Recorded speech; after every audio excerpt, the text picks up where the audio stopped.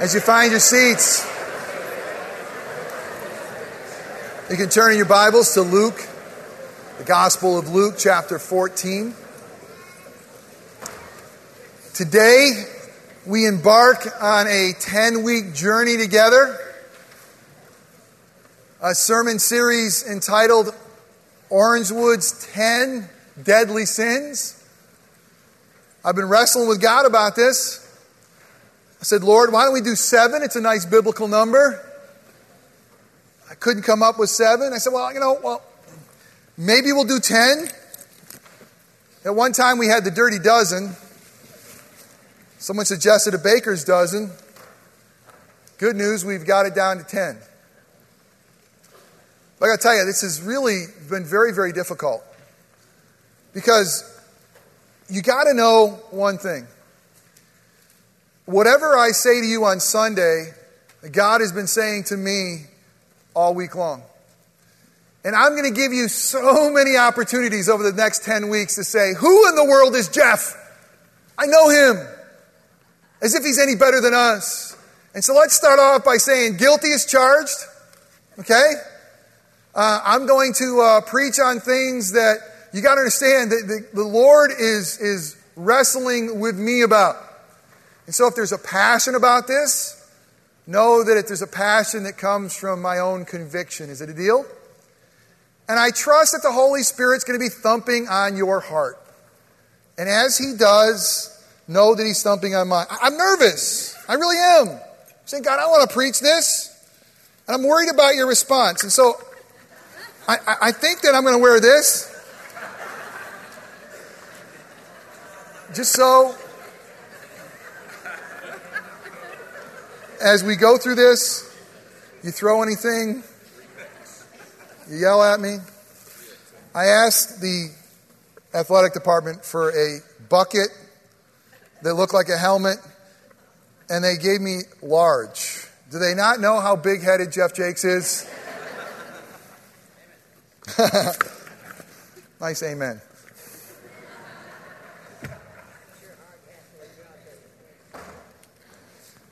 I'm not kidding you. It's not going to be easy. We're going to hold a mirror up, and we're going to want to run. And some of you I talked to this week, I'm like, will you pray for me? Because, God,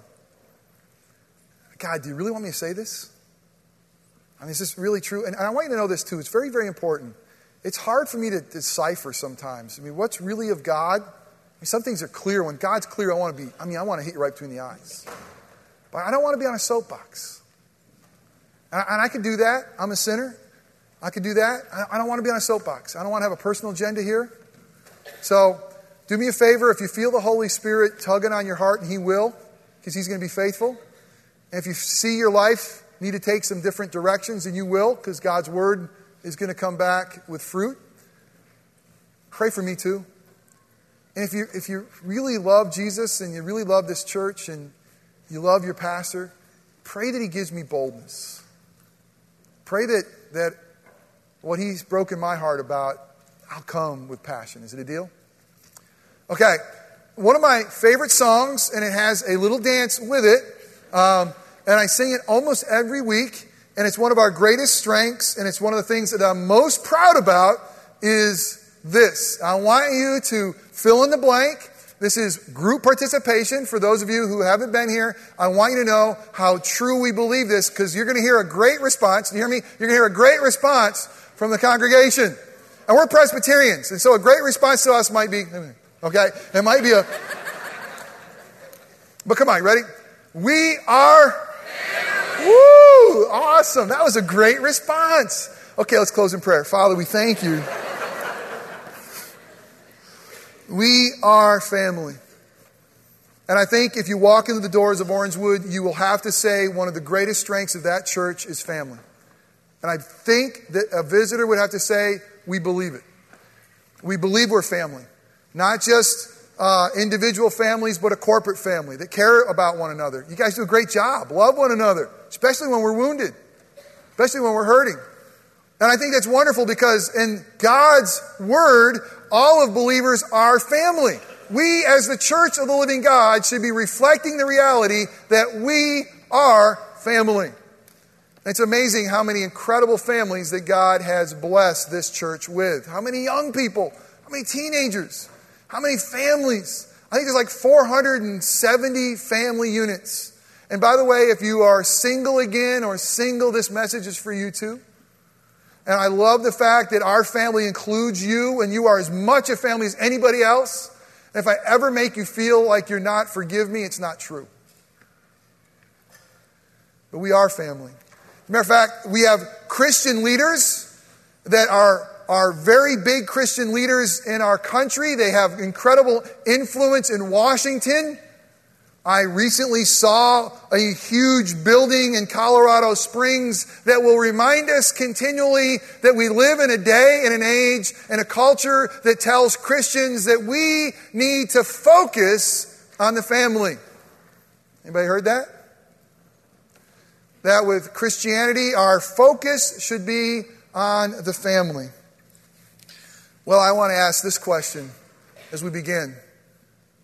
Are our families out of focus? Have we focused on the family at the expense of focusing on God? Have we started there and try to bring God into the focus as we focus on the family unit instead of focusing on God and let Him focus our family unit? The question that we really got to wrestle with today is this: have we made our families an idol?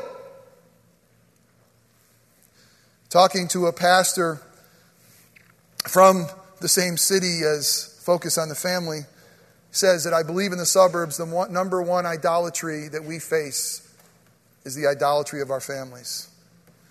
Have we focused on them so much that at the expense of focusing on our family, we've lost focus with God? Let me ask this question. It's pretty hard as we begin. Are we looking to God to fix, to bless, to protect our families, but not really wanting Him to mess them up? Not really wanting Him to get in the way? It's amazing what we're about ready to read in Scripture, and I didn't write it. And Jesus said it. He's told me to communicate it to you. I'm going to try. But turn with me to Luke chapter 14, verse 25 through 27. If Thomas Jefferson were here today, this is definitely a passage that would not be in his Bible. If you don't know, Thomas Jefferson apparently threw away the things he didn't like. I had the Jefferson Bible. This would be a difficult one. Let's be mindful that we're reading God's Word. It may be hard, but it's His Word. It may be difficult to swallow, but it's true. It may be hard to apply, but it won't lead us astray. It's infallible. It's inerrant. Luke 14, verse 25. Large crowds were traveling with Jesus, and turning to them, He said, I got a problem with Jesus right away because He doesn't seem to understand evangelism. He doesn't understand that tell people the easy stuff in the beginning. You got a large crowd with you. There could be some really cool damage done for the kingdom here, Jesus. There could be a lot of converts. There could be a lot of people coming down the aisles. The buses will wait. He's got a large crowd. He's got His disciples. And He turns to them and He says these words. If anyone comes to me and does not hate father and mother, wife and children, brothers and sisters, yes, even life itself, such a person cannot be my disciple. And whoever does not carry the cross and follow me cannot be my disciple. I need to pray after that. Will you join me? Let's pray.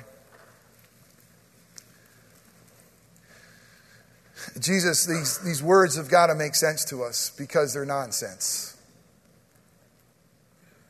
They seem to contradict the fifth commandment. Jesus, you're the one that tells us we're to love our enemies. Love those who are persecuting us. A new commandment that you give us, that we're to love one another as you have loved us. And now we hear from your lips that we, to be your disciple, are to hate our father, our mother, our wives, our children, our brothers and sisters. What in the world are you talking about? Father, I confess that I have such a finite mind and such spiritual dimness that I cannot unpack this the way it needs to be unpacked. So we ask again today for your glory, for the health of your church, for every ear and soul that is here, that you would speak and make sense out of what seems like nonsense. That you'd be pleased to use a broken sinner to communicate hard truth. And we know this, if it's truth, it's good for us. And we need it. And the worst thing we could do is run from it. So Father, open up our ears to hear Jesus. Spirit, illumine our minds so we can understand God's word. Triune God, take our heart afresh. Remove the stony unbelief, the sinfulness, and give us a heart of flesh that can beat and understand for your glory and what it means to love you this much. And Father, if we just hear, and if this is just an information dump, and we just get some more knowledge, and we don't walk out of here different, we've wasted our time. So we ask that you would empower our feet to walk in a manner worthy of this truth. God, I ask that you would be gracious this morning. That you would please lovingly lead us to repentance. That you'll be a hammer where you need to be a hammer. And you will be a tender warrior where you need to be a tender warrior. We're yours. We fall into your hands. We ask you to do your work. We pray this in Christ's name. Amen. We're going to talk about three things as we begin. What in the world is Jesus saying? Why is he saying it? And what does he do personally to alleviate the problem? Okay? And then after we look at what in the world and why in the world and how did he fix it, we're going to look a little bit at our own families and ask some tough questions and say, are our families out of focus or not? And are we carrying our cross? The first thing is this. What is Jesus really saying? This whole section of Luke is dealing with the cost of the discipleship.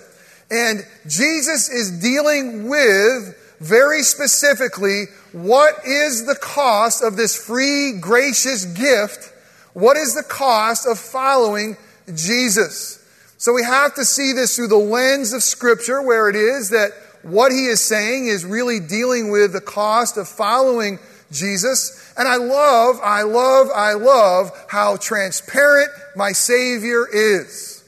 He's not soft-selling anything. Look again, there's a crowd there. He has every reason to do what oftentimes the American church has done with the gospel of Jesus Christ. Strip it down of anything that's offensive, make it vanilla, and present it in a way that everybody can accept and no one can be offended. It's not Jesus. It's not Jesus. It's not the gospel. The gospel is offensive at times. And he's not going to soft sell it. And you know what? I love that about him. I love it about him that he's going to deal straight with us, even with a crowd, hit us right between the eyes and say, you know what? We're going to talk about cost of discipleship, and I'm going to use some words that are pretty harsh. And that's what he does. Now, there is a difficulty here because we want to start to ask the question, is Jesus contradicting the fifth commandment? The fifth commandment, to honor your father and mother, we would know immediately, no, there's got to be an explanation. If Jesus is contradicting himself, he's no longer sinless, he's not a savior, we don't want to know him. So, what is he saying here? And really what he is saying is this, that our love for anything, even good things like love for family, our love for anything that is above loving Jesus, loving the triune God, Father, Son, and Spirit, is wrong. That's what he's saying. He said, if you have a love for anything, even good things like your wife and your children and your mom and your dad and your brothers and your sisters, anything and all, if you love them more than you love me, it's wrong. And what he's doing here is he's using love in comparison with one another, that he's using the word hate. It's a genius way of saying if you love them more, the love for me should be such that it looks like the love for your parent is hate comparatively. Does that make sense? I didn't say it very well. It's really a love comparison that it should look like hate. If you have your Bibles, turn to Genesis 29. In Genesis 29, we have the story of Jacob. And in the story of Jacob, we hear that Jacob has gone back home to receive a wife. He's worked hard for the one he loves, Rachel. There's a trick by Laban. He got Leah, and so he had to work another 7 years for both of them. And it talks about the way that Jacob loved Rachel and the way that Jacob loved Leah. And the way he loved Rachel was so much so that he loved Rachel as the apple of his eye, as his heart flutters, that it looked like he hated Leah in comparison. It was a comparison love. Genesis 29:30 says this, Jacob made love to Rachel also, and his love for Rachel was greater than his love for Leah. And he worked for Laban another 7 years. When the Lord saw that Leah was not loved, he enabled her to conceive, but Rachel remained childless. Now, when verse 31 in the TNIV translated, when the Lord saw that Rachel was not loved, and again in verse 30 we see that there's a comparative love here. Do you know what the Septuagint, which is the Greek translation of the Old Testament, uses to describe the word not loved? It's hated. It's the very same word that Jesus uses. So we can see, what is Jesus saying? He is saying a comparative love. The way you love Jesus in comparison with the way you love anything else should look like you so much love the King of Kings, the Lord of Lords. You so much love the Son of God made flesh. You are so much in love with God that everything else is pale in comparison to that love. Again, we need to realize that too much of a good thing, too much loving of a good thing, even our families, can be bad. And that's what he's saying. That is what Jesus is really saying. Why is Jesus saying this? Because loving our families over Jesus, loving our families more than the triune God, loving our families more than God is idolatrous. It's idolatry. It's clearly a breaking of the second commandment. What is idolatry? I mean, we read through the Old Testament and you read about idols and it seems so weird and funky, and way back then, we don't make ourselves God out of wood and gold, or maybe we do. Maybe they're more like cars and status and power. But here's a real definition that I'm using about idolatry. What is idolatry? It's anything we set our affections on above God. Anything we set our affections upon over God. Anything that we set our love and heart on above God. What did God say? Love me with what? All your heart, all your soul, all your mind, all your strength. The number one commandment is this love affair. What Jesus is saying, what are we saying? He's saying, love me. Unbelievably. And we're going to see how much he shows us how he loves us. Why is he saying this? Well, according to Luke, and Luke wrote the gospel here of Luke, he also wrote the book of Acts in the New Testament. Matter of fact, Luke is going to write more of the New Testament than any other writer. Paul writes more books, but the volume of Luke's work is mostly seen in the New Testament. Did I say Old Testament? If I did, I was wrong. New Testament. But Luke is going to use the word disciple and Christian interchangeable. Okay, Jeff, just slow down. Luke is using the word Christian and disciple interchangeable.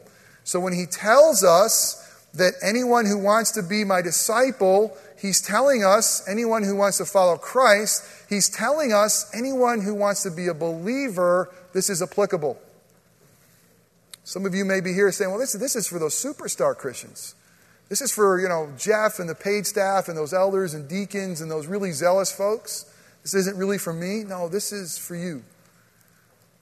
For all of you who call Jesus Lord, Savior, who say to the Father, Father, this is for you. Now let me ask, what did Jesus do to rescue us from this? Because Jesus knows this is idolatry, and we got to see the beauty of the gospel. And again, we'll unpack this a little bit more in a few minutes. But listen, this is incredible. What did Jesus do? He came here on earth to show us an incredible life-giving love. And Jesus, on the cross, is going to lose focus with the Father. My God, why have you turned your back on me? I can't see. Why have you forsaken me? Jesus on the cross loses focus with the Father so that you and I never have to. And that is really, really good news. You see, the most gracious thing that Jesus could do, the most loving and gracious thing that Jesus could do is to come here and say, your focus shouldn't be on yourself. Your focus shouldn't even be on your family. Listen, the most gracious and loving thing that Jesus could do is say your focus should be on the Almighty One, the great I am. That is where we should look for our life, our identity. There should be our focus. And He's come to realign our focus. So the question is for us, are our families out of focus? I want to say that Orangewood, I believe our greatest sin, and I'm starting with idolatry, is the idolatry of our family, the idolatrous focus on our families. Does our love for our family focus our love for God? Do we start with our family and love them? And I do. I mean, they're my pride and joy. I love them. You see them every week. I love them. But am I allowing that love, are you allowing that love to focus your view of God? Or does our love for God focus our love and understanding of our families? Matthew Henry, a Puritan preacher, wrote these words, our comfort and satisfaction in them, our family, must be lost and swallowed up in our love to Christ. Our love for Christ should be so much greater in comparison that really it's His name that we care about the most. We don't want to have His knees skinned. We don't want to have His name defamed. We want to make sure that His name is famous. That our comfort and satisfaction in our family is lost and swallowed up in Christ. Listen, fathers especially, the head of your homes, the greatest thing you could do to love your family, the greatest thing you could do for your family, fathers, mothers, grandparents, children, the greatest thing that we could do for our families, the greatest thing is to love God most. It's to seek Him first. It's to put His name and His fame and His glory above you, your family, and everyone else. That's the most loving thing you could do for your family. The most loving thing is to bring them in the arms of faith to Jesus and to love Him most. You see, what we got to realize is very, very important, it's very humbling, is that we are not the most important thing to God. We're very, very important to God. He so loves us that He's given us His image. He so loved us that He's rescued us through the death of His Son. He so loved us that nothing will separate us from the love of Christ. But we aren't the most important thing to Him. What is the most important thing to God? God. He is. Now, this is a little bit theologically tricky, but I think if you lean in and you get this, it makes sense. You see, if God were to love us, something lesser than who He is, more than He loves Himself and His glory, He'd break the second commandment of idolatry. He'd be a sinner. Because He would be loving something less instead of loving the most important Himself. That's why God does things for His own glory. It's the greatest, most loving thing He can do.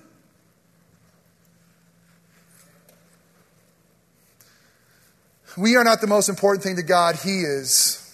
And we shouldn't believe that we and our families are the most important things to ourselves. Our family should not be the most important things to us. We should be seeking first the kingdom of God with our families. All right, let's go. Let me put the helmet on. We should be saying no to so many things because of the love of God. We should not have certain events on Sundays that we do. Church has become the most optional thing in our daytimers that we have all week long. I guarantee you, if your kid has a baseball practice, they're showing up. I guarantee you, if they have a piano recital, they're going to be there. I know they'll be at school. I know that you will keep your appointments with those who are important to you. We have an appointment every Sunday with the King of Kings and Lord of Lords. He's here. And yet, we live in a society that seems so flippant. If I miss, I miss. If I go, I go. It's just kind of, it's up to me. It's up to my family. My family schedule didn't like it. I only have Friday or Sundays now. It's our family rest day. And listen, guilty as charged. It's hard for me too. I don't want my kids to miss out anything.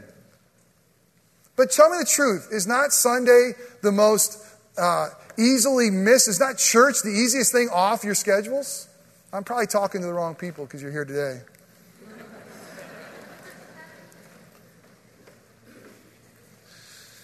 The unwillingness to carry our cross. Jesus says, if you want to be my disciple, you're going to deny yourself, you're going to pick up your cross and follow me. What does it mean to pick up the cross, taking up the cross? It means that we, Orangewood, are going to put Jesus above our family schedules. Taking up our cross. A few questions I have for you. Are we praying? Are we praying for our families and for our children, or are we prying? Are we praying that God uses our families for His glory? Are we prying and manipulating every situation to make sure that little Johnny and little Susie don't get in trouble and they don't have it good here, and we're going to try to protect them all from anything bad in the world, and we're going to try to, can God use some tough stuff in our kids' lives? Is He not going to redeem it? I mean, are we supposed to run ahead of them and just kind of knock down anything in the world that's bad for little Johnny and Susie so they never get hurt? Is that really, or are we on our knees before a sovereign God who controls all things, and we're pleading, saying, God, whatever it takes, change their heart. Whatever it takes, make them be lovers of Jesus. Parents, that's our call. It's not to run ahead of them and pry and manipulate. It's to beg that God would redeem every situation for His glory. Are we modeling or are we meddling? Are we modeling a life of sacrifice to our kids? What can they look at, parents, in our lives and say, that's where my mom and dad sacrificed for Jesus? That's where they're picking up their cross. It's clear. That's where it's just, wow, it's amazing the sacrifice. My parents could do this and that. They don't do it. They put Jesus first. Are we modeling that? Or are we meddling? Anybody else in pain yet? I think that we meddle so much in our kids' lives, and we have so much of the world by the tail, and I want the best for my kids too. And sometimes it looks like that we're just going to pick the right teachers and the right situation and meddle in this and meddle in that. And what are we saying to God? Forget you, God. You're not really sovereign. I got to be God of their life. When duty to parent, spouse, child comes in competition with our evident duty to Christ, we must always give Christ preference. If the love of ourselves and our family burdens us from following Christ, we must resist it.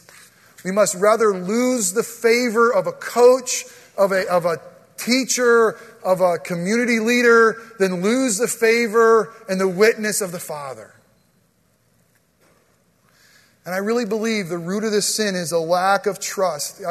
Can you join me with this? I'm saying, God, what's the root of this? Why don't I want to do this? And what the Spirit is telling me is the root of this is that I really don't trust that following Jesus is best for my family.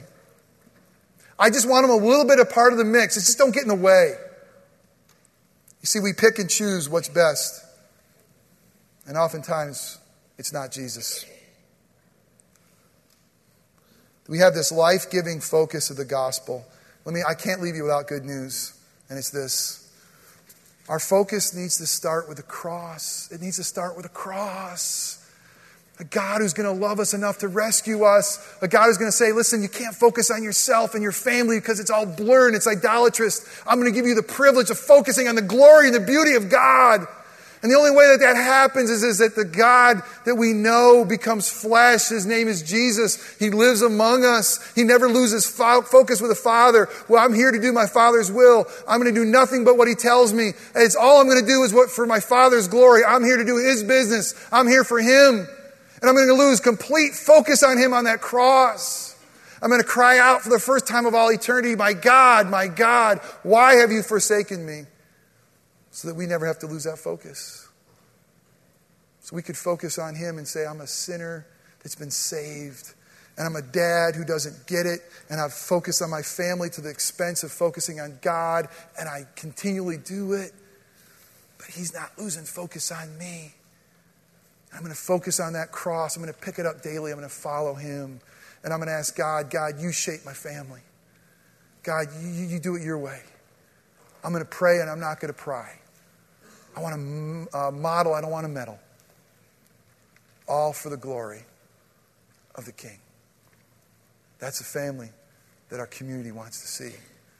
It's a family honoring the King. It should give us reason to sing. I don't know what to do. You guys want to sing? It's 12:02. You got family dinner plans.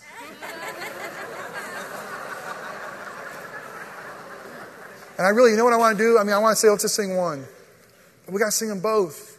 Because the first one is, listen, when we think about the cross, we want to say, how can I keep from singing? And then we're going to sing a song that's kind of loud, and I love it. It's There's No One Like You. Is it really true?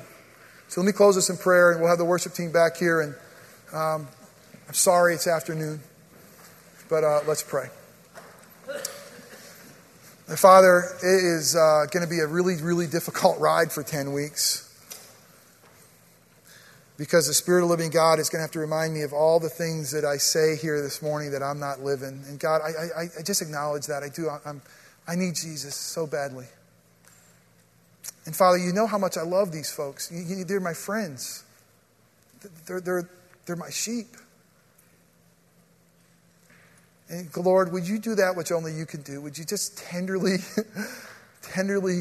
be a velvet hammer? We want our families. We want our families to be honoring to you. Jesus, show yourself to be so beautiful that you take our eyes off of ourselves and our families and we place them on you. God, we ask your forgiveness. We're out of balance. We're out of focus. We focus on the family at the expense of Jesus. Spirit of the living God, thanks for loving us in the midst of this. Lead us on, O King Eternal. Thank you that there's nothing like you. And it's in Christ's name we pray. Amen. Stand and sing.